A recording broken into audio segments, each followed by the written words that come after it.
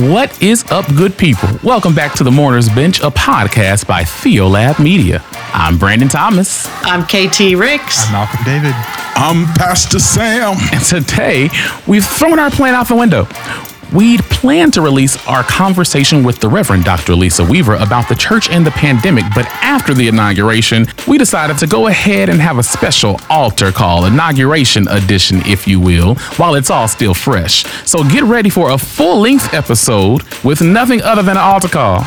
But before that, a few quick announcements. Next Tuesday, tune in for our conversation with Lisa Weaver on how the church is handling COVID-19 and whether or not the church has been faithful in its responses to the pandemic thus far. Then tune in for something special. We're going to return to our first episode ever and revisit that conversation. It'll be a little bit of a reintroduction to the podcast of sorts. We want to be clear about who we are, what we value, and what our hopes are for this podcast, Theolab Media, and the new content heading your way this year. We'll get into more of that next week. To hear fresh takes on this podcast and the church, tune in next Thursday for that conversation.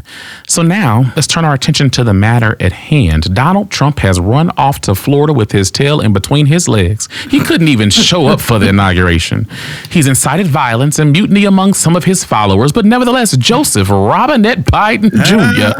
has still been sworn in as the 46th president of the United States, and my new MVP, Kamala Harris, or Kamala, if you're Sonia Sotomayor, we'll get to that later, has been sworn in as the 46th vice president of the United States. Now, the inauguration was great, but there was also some messiness. There were a few messy parts. Before we get into the mess, what did you appreciate about the inauguration? One of the things that I liked was I think this generation would call it like slayage from folks like Michelle Obama, from folks like the MVP, Miss Kamala Harris. Brandon, I see that you got the email, the communication about wearing purple. Yes, because you have on your purple as a nod to Shirley Chisholm, and I do. You know, so and I see Katie, you got on your chucks, and nobody has pearls. David, Malcolm, where are your pearls? I'm so sorry, I left them in the drawer. Yeah, I got the memo, honey, because Michelle Obama came out there looking like a purple Cruella de Vil, huh? That she had made the day. I said, come on here with your side swoop. If you do a side by side between the last inauguration and this one, when I tell you Michelle Obama woke up and rolled out of bed and put her hair in a messy bun when Donald Trump was being elected. That's what she did. I'm gonna tell you what happened. Let me tell you what happened. They were so disgusted by Trump the last time. She was like, I'm not even putting any effort into this. But she looked at the pictures after that and she said, Lord, have mercy. And so she made sure she was on point for this inauguration. She looked good enough for 2 inaugurations. Yes. So she looked good or 3. Michelle looked good anyway, but the issue is all of these little paparazzis have been trying to shoot pictures of her and Barack Obama all around the world. Have y'all seen that picture where Michelle Obama sitting up there kayaking with Barack? Yes. I have not seen that. You need to send me that. It is not a flattering picture, but I still love you, Michelle, and I still love you, Barack. And Michelle said, y'all can do that if you want to. I'm about to come with this big old nasty side swoop and these big old nasty locks of love, and I'm going to serve and slay for the gods. And she did every single bit of that. She did. So I put on purple in honor of Michelle Obama, not Hillary. Because Hillary was big mad, honey. Hillary was sitting over there big mad. I also really liked Lady Gaga's brooch. You did not like that. No. Listen, I thought that was Hunger Games for a second. I said, that heifer thought she was Katniss. She said, if they come up here trying to stage a mutiny today, I'm going to be Katniss Everdeen. I'm going to take my gold brooch and then my gold microphone with like the Wonder Woman cord. Listen, I did like the excitement. Like Lady Gaga is like one of the household names that you can find in music, but she was like giddy. She was like a kid at this inauguration, excited to be asked to sing in this space. And I kind of Now, like this that. is the what we like section, so I'm going to be nice, but I will just lean into the messy just a little bit and say the kid metaphor really stands out for me. I like that because in many ways, she was like a kid who was too giddy to be singing because there was no oil in that performance. I said, ma'am, you are here to sing. You brought your own microphone up here. You took the time to bring your own microphone. You didn't use the microphone everybody. You didn't use the COVID microphone. I'll get to that COVID microphone in a minute. You used your own gold microphone to match your gold Raptor-Claw brooch, and you did not sing. But out of the messy, what did we enjoy? What did we appreciate about the inauguration? Man, the highlight for me by a country mile was Amanda Gorman's poem. She did the damn thing with that poem. I was talking to a friend and she jokingly said, I don't know if that was a poem or a speech. I just got to the place yesterday where I started to appreciate poems that don't rhyme, and I guess it can still be a poem.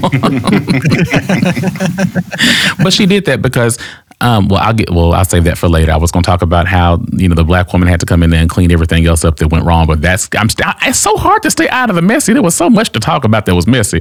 Anything else we enjoyed and appreciated?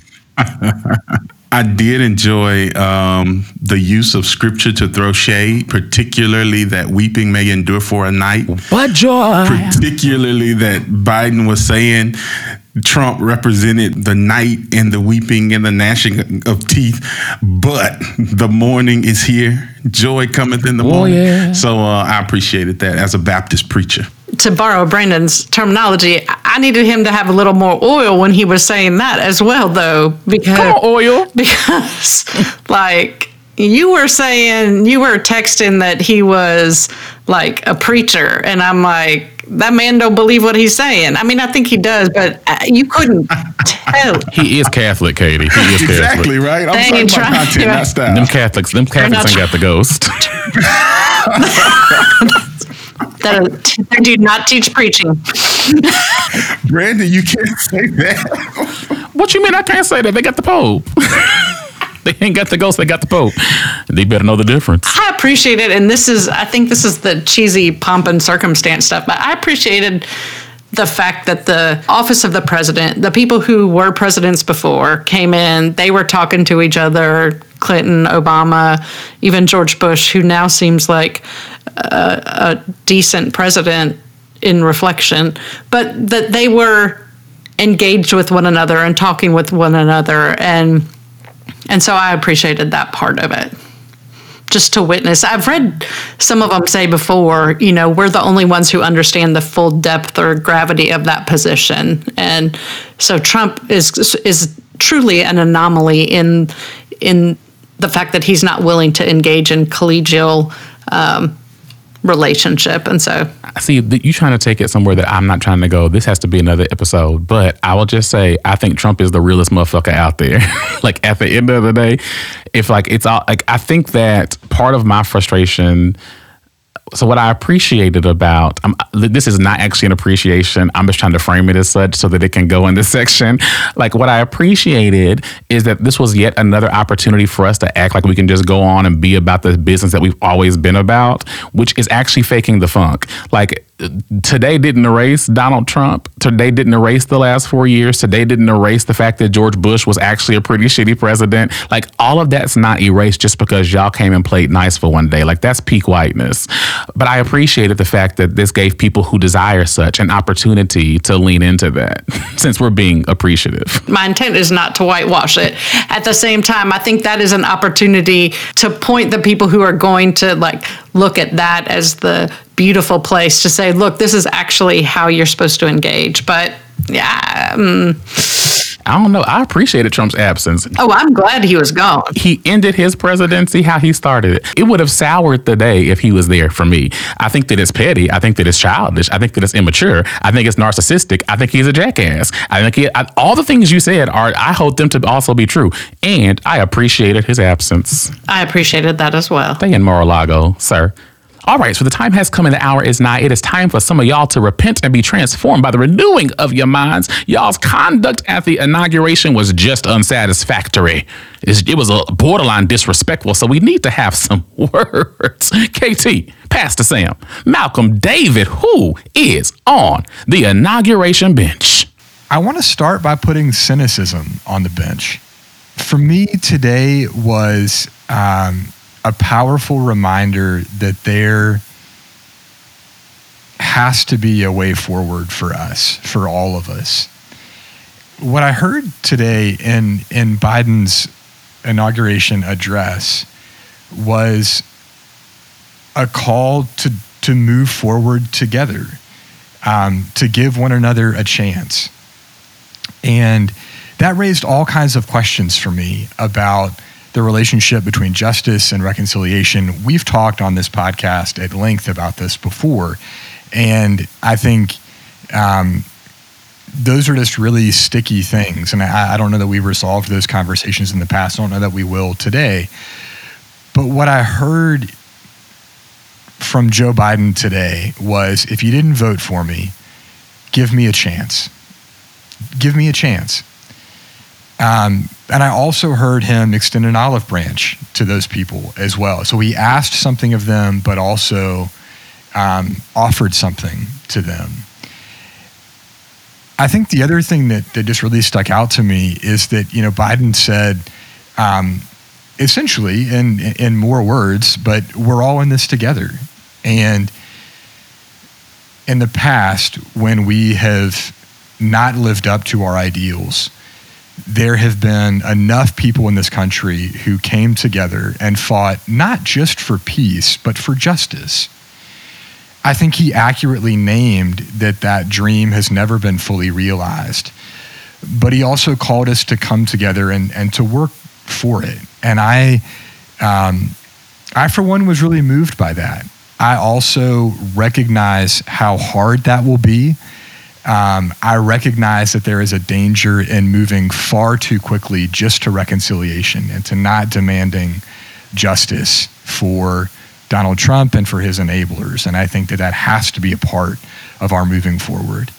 But I also want to push against our tendency among all of us, every one of us in this country, towards cynicism. There's been a lot to be cynical about in these last 4 years. And I'm sure there will be more to be cynical about moving forward. But for me, today was a day of optimism and of hope. And so I want to put cynicism on the bench, at least for a day. I want us to think about what it looks like to turn the page and to, again, not set aside all of the legitimate anger that exists about the injustice in our country, but to say the best way to address that injustice is by attacking it together.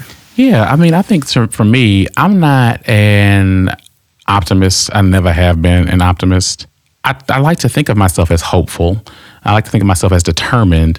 But what I also consider myself is a realist. And I acknowledge that I'm a realist on the verge of pessimism most days. And I think for me, like, what I love doing during all these events is Black Twitter, because I think what Black people, in my experience, are able to do is to hold all of that intention at the same time. And so, like, I had a friend tweet and she was like, yo, I'm seeing a lot of different stuff. We don't have to go at each other. All of these things can be true at the same time. It can be true that we are hopeful. It can also be true that this is bullshit. It can be true that Michelle's swoop is the bomb. It can also be true that this is a little bit over the top. Like, I think I love the fact that because of just the everydayness of Black existence, many times we have to live in a way that pulls in both hopefulness and realism. And so, like, I think for me, that was part of my struggle with it, is like the language that was present in this celebration. I think it moved beyond hope, and in some instances did move to optimism. Yeah, I think there were the moments wherein they kind of reeled it back in and said, yeah, we still got to pull the country back together. But I think rhetorically, it's really, really, really difficult to paint that sort of a picture of how rough it is. I mean, think about, like, the cameras didn't show the military that was surrounding the Capitol. The cameras didn't show all of the extra precautions that had to be taken to ensure that there wasn't another mutiny or riot at the hands of Trump supporters. Yeah, I don't know. I can get with cynicism being on the bench. I guess in some ways that means I'm on the bench. No, I'm not. It won't be the first time your ass been on the bench. Right. Brandon, I think what you just said definitely captures kind of how I feel. Like I can put cynicism on the bench. I can put cynics on the bench. But I don't want those folks to be confused with like folks who are realists, folks who are suspicious, folks who are careful and cautious, because some of those things, to be able to articulate some of those things, are luxuries that not every person has in some cases. You know, some people have to be more suspicious. Some people have to be more diligent and vigilant in how they guard their peace and guard, certain things. And so I it was a helpful articulation, Brandon, in breaking down, kind of making sure that we don't conflate cynicism or cynics with folks who are just kind of like a bit apprehensive or suspicious, or just cautious. Thinking about Black Twitter, like if you go through and read like Black people's tweets from the day, what I loved is like there was so much joy. I don't know how this functions in white communities. I don't do white Twitter. I just do Black Twitter.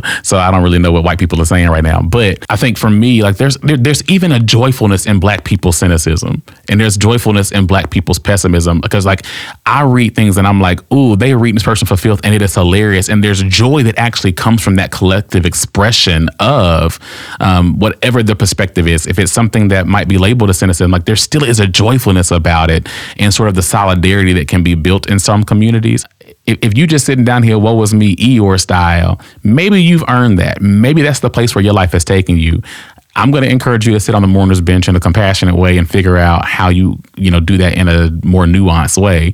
But if your cynicism is a source of like laughing to keep from crying, baby, keep on doing that thing, because I don't know your story, so I can't have your glory. It's Shatayana Masi. I'm sorry. All right.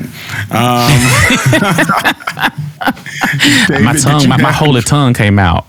I'm sorry, I'm back. The Holy Ghost came in my soul. So this person that I want to put on the bench is not actually, this didn't happen today. It happened yesterday. So it's very closely connected to the inauguration. So I actually want to put Mike Pompeo on the bench. Say more. Yesterday, Pompeo tweeted this. He said, wokeism, multiculturalism, all the isms, they're not who America is. He said they distort our glorious founding and what this country is all about. Then he goes on to say, these things make us weaker. The sad reality is that this viewpoint, I believe, is the Magna Carta of American white supremacy. The erasure of distinct cultural and racial markers that make us particular is the ultimate goal of white supremacy.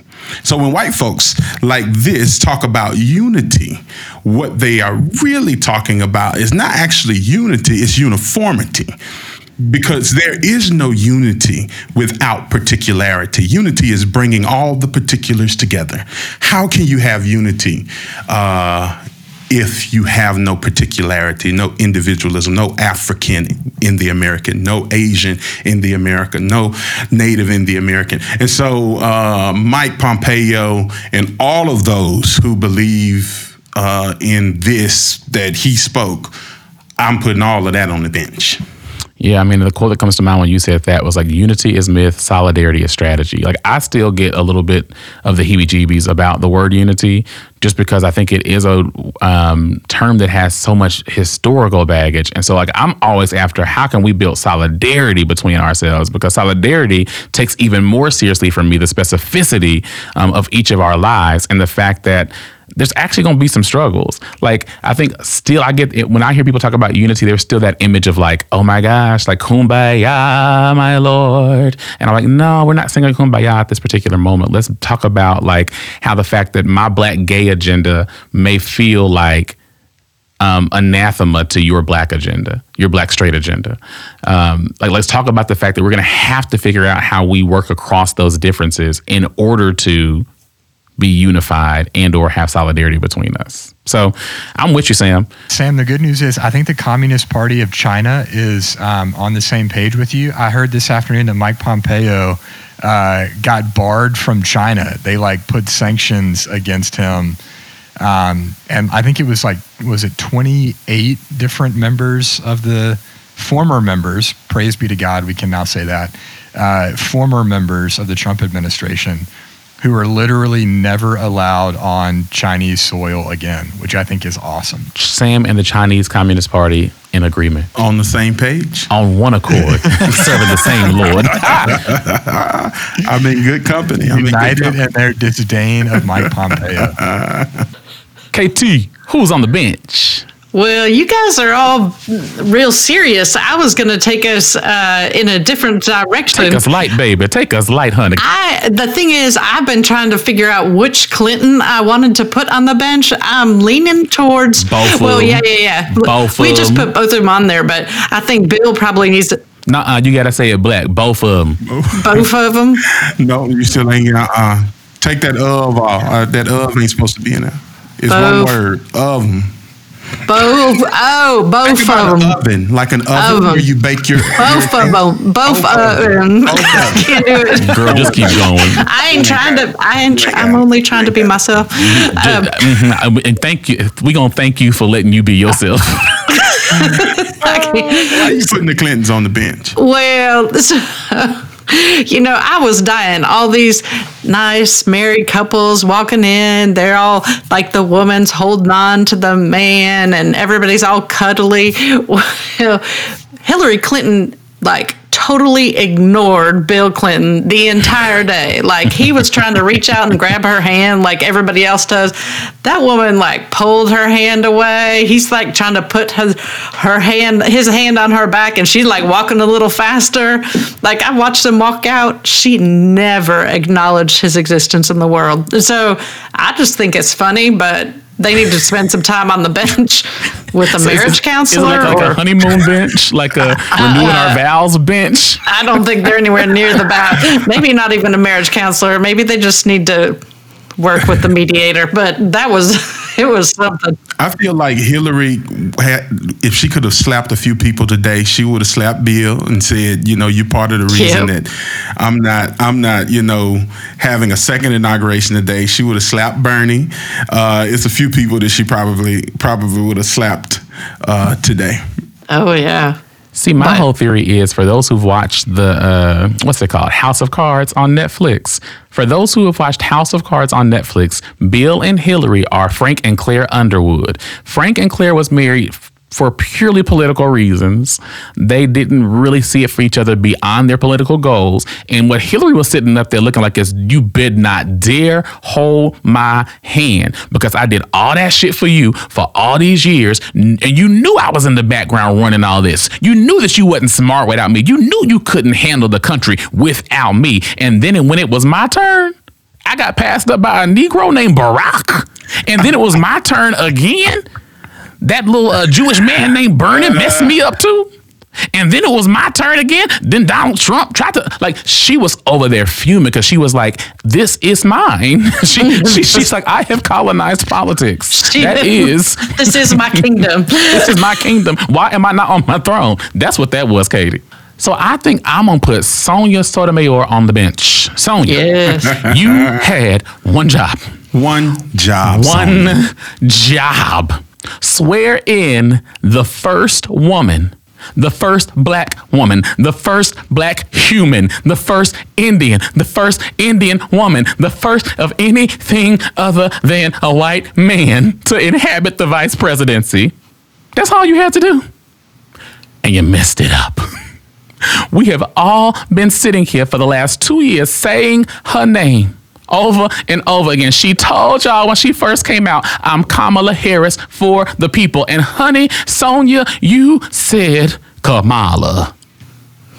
And honey, the way Kamala looked at you through them squinty eyes, as she repeated after you, she channeled every black person in America, every black woman whose teacher has mispronounced their name, every Indian who has had to take an English name because it was easier for the white teacher to say. She channeled every black mother whose child's name has been mispronounced at graduation, and she looked at you, Sonia, and she said in her head, you didn't hear it, but all the black people heard it. She said, I'm going to get you back for this.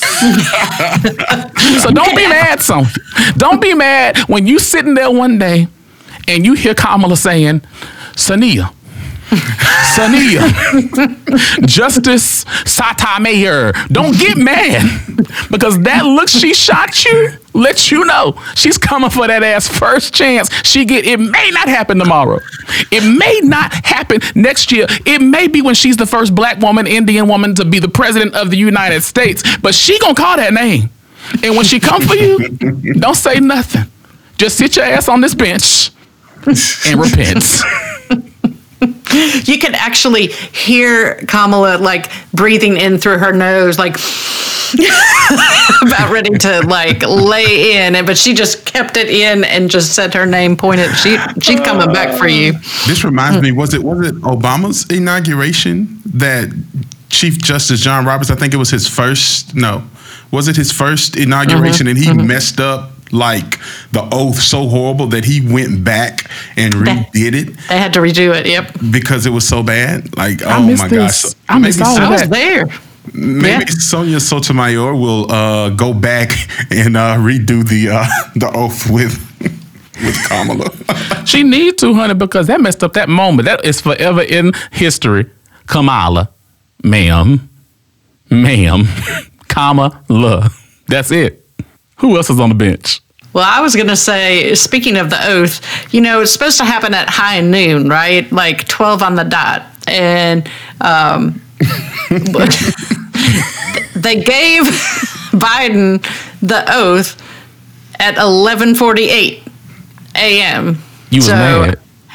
Either Justice Roberts was like, we are getting this man out 12 minutes early, or the person who runs their, like I call it a run of show, right? You got to have who's doing what right after each other, and you have the time frame. Who is the whatever announcer I was listening to at some point before it all started said we're 4.5 minutes behind, and I was like, oh, okay. So somebody's got a plan somewhere, but it's like an order of the day. Like they'll stop everything, whatever's going on at noon. They need a bulletin. Yeah, there's like it's a timed there. Bulletin. Yeah. The news mentioned at the beginning that everything was like perfectly timed out so that the oath would happen at noon. And so I think what happened was usually the outgoing president is there. And so out of respect, they don't swear the new president in early because they're still the president. And so maybe they was like, well, hell, Trump, they should, as a matter of fact, they should have given the oath. That should have been the first thing. If you ask me. But maybe that's it. So like typically you have to do all the pomp and circumstance of the current president. Like but the current president doesn't say anything. But doesn't that person process in typically? Yeah, that's true. And Trump would have taken 12 minutes. I promise That's you. what I'm saying. Like Trump would have taken all 12 minutes. He would have been spray tanned at every single step. He would have made sure his hair was together at every single step. But if that wasn't enough, though, so we give him the oath early, then nobody knew what was going on. Like they sat there looking at each other. Somebody said, my time is at 12:07. I ain't even going. I ain't going to 12:07. Commercial. Some friends of mine were like, that's the time where we take a deep cleansing breath. I was like, that's fine as long as you call it out. But nobody knew what the hell was going on. So I'm putting the planners on the bench. That's all I'm saying. So I want to actually put Garth Brooks. Why are you gonna steal my joy? Why are you trying to steal my joy? Go ahead. I knew it was going to happen. Put Garth Brooks on the bench, partially because I did not like his rendition of Amazing Grace. I thought it was a bit dry and not my cup of tea. That's very kind. But also because he thought he was at a concert and he ran up the stairs after he finished singing. Like, hello, sir, this is not a country music concert in Beaumont, Texas. Like, what are you doing? Like, you are at an inauguration for the United States president. Like, what is happening? He was special. Yeah, he was like running up for the next wardrobe change or something. See, I'm gonna do my read right now. So I'm also putting his ass on the bench because Garth, you on the bench for two reasons for me. First, who on God's green earth told you it was okay to lead the people in a congregational song? That was not on my bulletin that you gonna say everybody sing the fourth verse together. These people do not know the Lord. These people are not all Christians. These people do not all know this hymn. Everybody don't need to be singing this song. My guess is nobody told you to do that. Nobody. Yet and still, you sat up here and you sang the worst rendition of Amazing Grace ever. Why did you not respectfully decline this invitation? But maybe I should be putting the inauguration planning committee on the bench alongside Katie because of all the black women who voted for Joseph Robinette Biden and Kamala Harris. Come on, Sonia. I know there was at least 25 black women who could have done better. Y'all had Lady Gaga out here with her Hunger Games brooch. You had Jennifer Lopez out here with her all little winter white who ain't ever been able to sing. And then you had Garth damn Brooks. Hell, y'all could have had somebody from Quad Number 2 in the Baptist church around the corner to come and sing better than Garth Brooks. And y'all chose these people. But Garth, you still ain't off the bench, even though it's the planning committee's fault. Because after you finished singing your congregational hymn, not only did you run up the stairs like you was in concert trying to do a costume change, you hugged and kissed multiple people on the platform as you left. I know you excited. I know you overjoyed. But we are still in the midst of a global pandemic, and we cannot have you kissing people with no COVID cooties. You spreading COVID. Maybe the secret was, and maybe the secret is, that everybody on the stage was already vaccinated, but still we didn't know that. Stop kissing people with your COVID cooties and sit your behind down on somewhere in Nashville, Tennessee. You know your mama don't like all that cussing. I'm just saying, Garth, you on the bench. I will say he should have run off the stage for a costume change. Who wears jeans to an inauguration? Oh my God. Garth Brooks. Honestly, I was going to put Garth Brooks' jeans on the bench. Like, I mean, everybody, like, this is the most important day of, like, the last 4 years. Like, bro, put on some slacks. Like, wear a tie. I mean, come on, man. He's tacky. We got a wardrobe bench and the brooch and the jeans are on the wardrobe bench. Speaking of wardrobe, I got another one. Did y'all see Alfalfa at the inauguration? You are bad. Y'all didn't see him. They let him speak in the place of Joe Biden. He gave the inaugural address. Y'all didn't see it? No, you didn't. Let me tell you why. Because it didn't happen. What did happen was Joseph Robinette Biden Jr. You a mess. Whoever was in charge of Joe's hair is on the bench. Y'all know his hair is barely there. And you know it's subject to fly off at any moment. And you knew it was windy outside. All of y'all felt that wind blowing as you walked into the Capitol. Why didn't anyone think to spray that hair down? Give him some hairspray. Give him some hair grease, damn it. But don't have that man out there looking like Alfalfa with his hair blowing a little in the wind, like Gone with the Wind fabulous. It had to be a straight woman on hair today. It had to be a straight woman. It couldn't have been no gay man. Where was Pete? Where was Peter Paul Montgomery Buttigieg? This man done made you the first openly gay man to serve on the president's cabinet as a secretary of transportation, and you couldn't even fulfill your one gay duty of spraying his hair down. Wait, he didn't see him. He didn't see him before today. This was a nod to President Trump. They were saying, his hair gonna be as bad as your hair has been these last 4 years. No, that's disrespectful. I think they were just trying to avoid this lie from Mike Pence. It was like, don't put too much on there. It'll turn into like a greasy trap, for anything that blows by. He childish. Pete looking like my hair is all in place. Y'all could have had me with this little cleanly cropped little brown, giving you a little straight vibe hair. But you got this old man with this windy, dusty, Gone with the Wind fabulous hair strand floating in the air like Alfalfa. Whoever did his hair, you on the bench. I also want to say that when I say I want people to die, here we go. It doesn't mean I want them to be killed or murdered. I'm simply saying people die. It's the cycle of life. Sam. People die. Sam. And I just believe you're not making it better. And I just believe the right people or certain people should die if dying must indeed happen. That's why we have a Grim Reaper bench. And since we have a Grim Reaper bench, and since we have a black woman a heartbeat away from the presidency, oh, no, you are not. On the Grim Reaper bench. Samuel Lee White III. I don't feel bad about it. Sam. If he goes in the next 3 years, we will send him off well. He has lived a full life. And I will celebrate the first black and the first black woman as the next president of the United States. I wish him health, but if he goes, he goes. I'm not sad. Listen, I buried my dad and did not shed one tear, and I knew that man. That doesn't make it and loved better. that man. This does not make it better. So, Joe, we wish you long, prosperous life, but if the Grim Reaper come get you, you did well. Why are you like this? I'm just saying. You are Death is a horrible. part of life. Listen, the way our patriarchy is set up, we might not have a woman president in my lifetime. If a Joe got to go in order for us to get one, I'm okay with that. Take one for the team, Joe. I don't know. You just called him to actively Like, engage. she said I want it to be natural causes, and then I said, Joe, take one for the team. I'm confused. Which one do you want? You know, Sam, I regret nothing I said. I'm clear that you don't. That's what makes it worse. Exactly. Oh my gosh.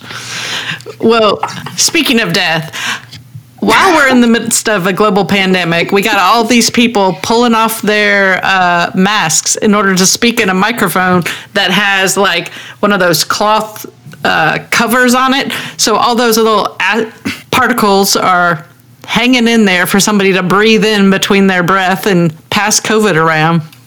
So they got some dude who about halfway through starts cleaning up the podium.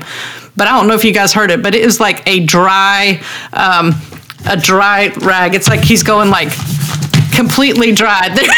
There's no, you hear the whole thing. There is no sanitizer on that. He's not using a Clorox wipe.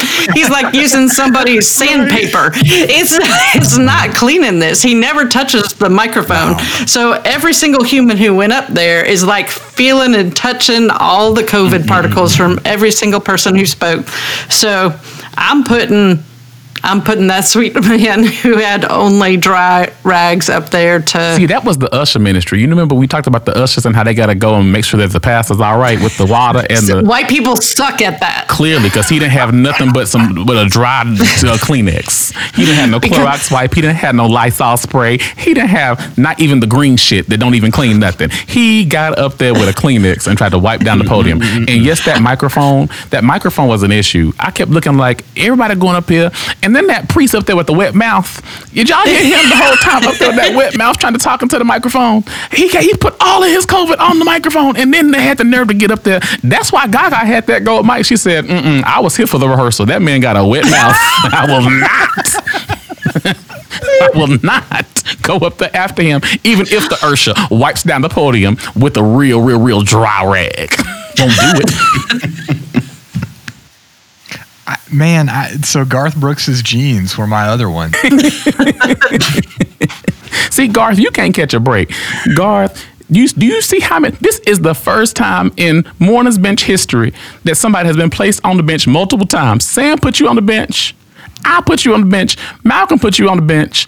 And not only did Malcolm put you on the bench, Malcolm put your jeans on the bench. You put your jeans on the bench. I had him on my list too. So every single one of us was putting Garth Brooks on the bench. Yeah. See, that's the Holy Ghost. These are the moments that I believe in Jesus and the Holy Ghost. Because all four of us were on one accord in the ministry of putting Garth Brooks on the bench. And I'm gonna jump on that planning team, because for these type of events, when they're very prestigious events, usually there's some type of something that accompanies your invitation, letting you know what the expectation is. Black tie affair. No jeans.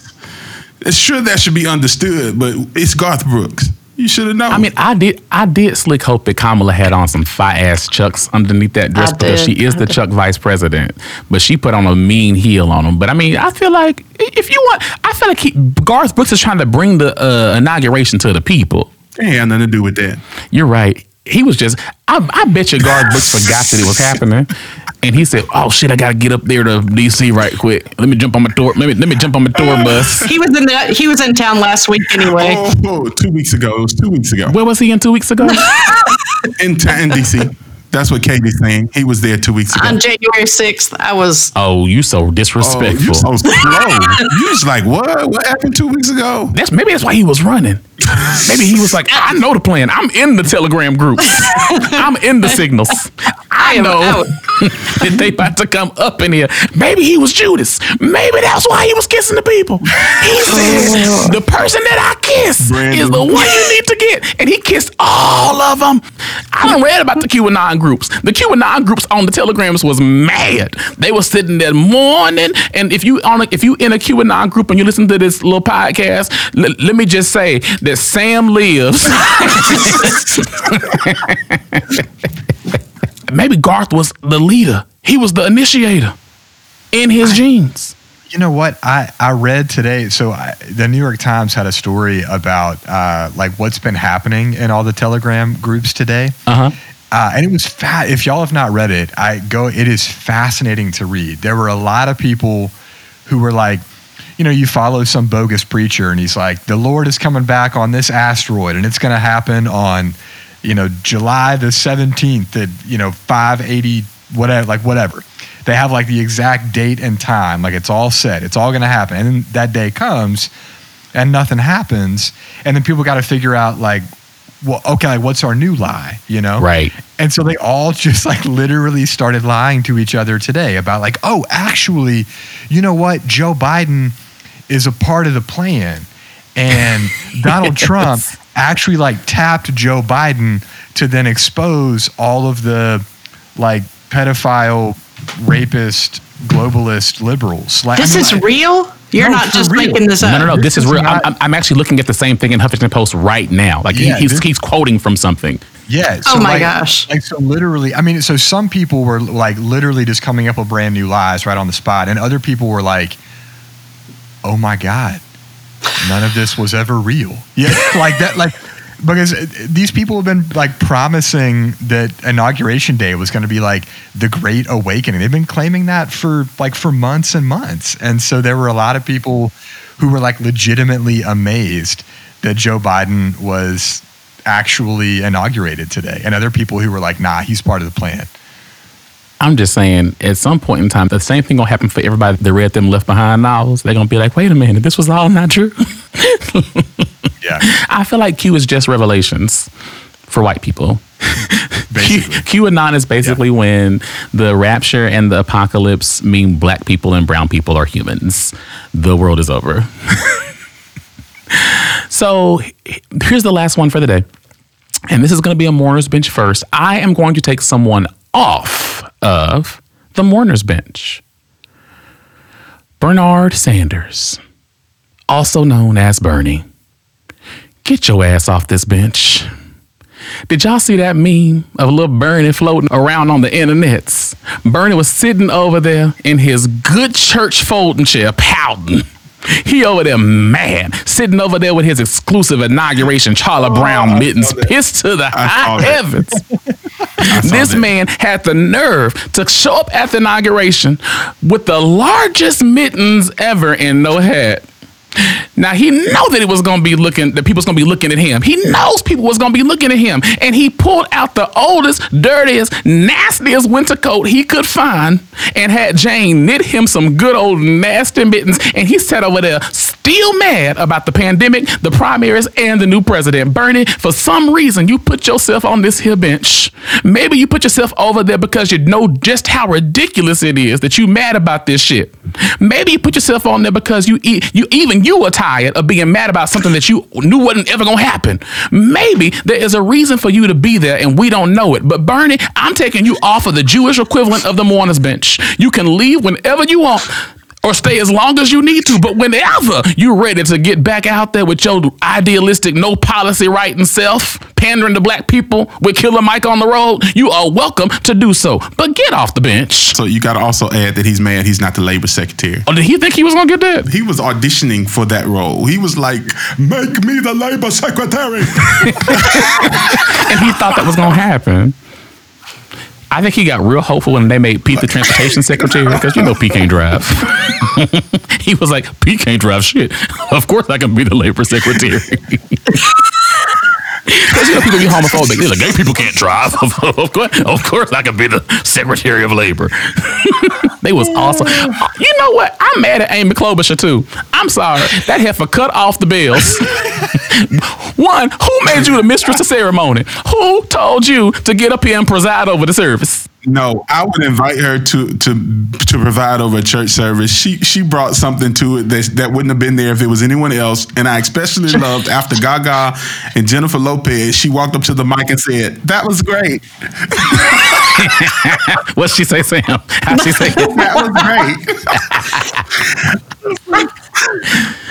She actually had a personality. Not very many other people standing up there had a personality.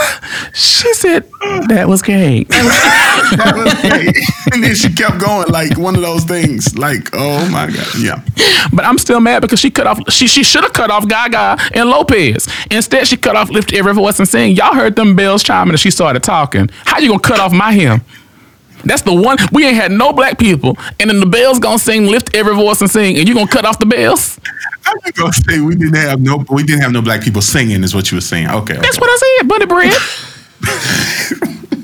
I thought you said we didn't have no black people. Period.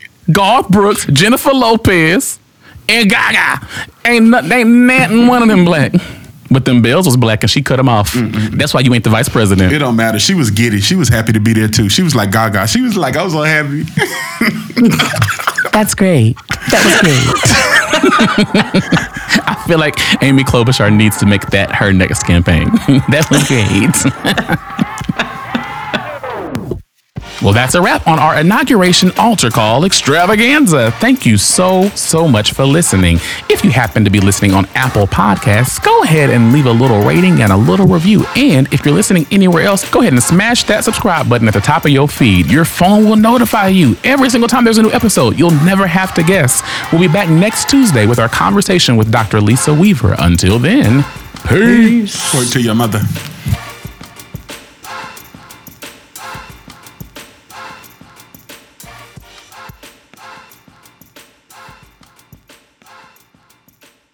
Do it one more time. Do it one more time. Just one more time. Make me the labor secretary.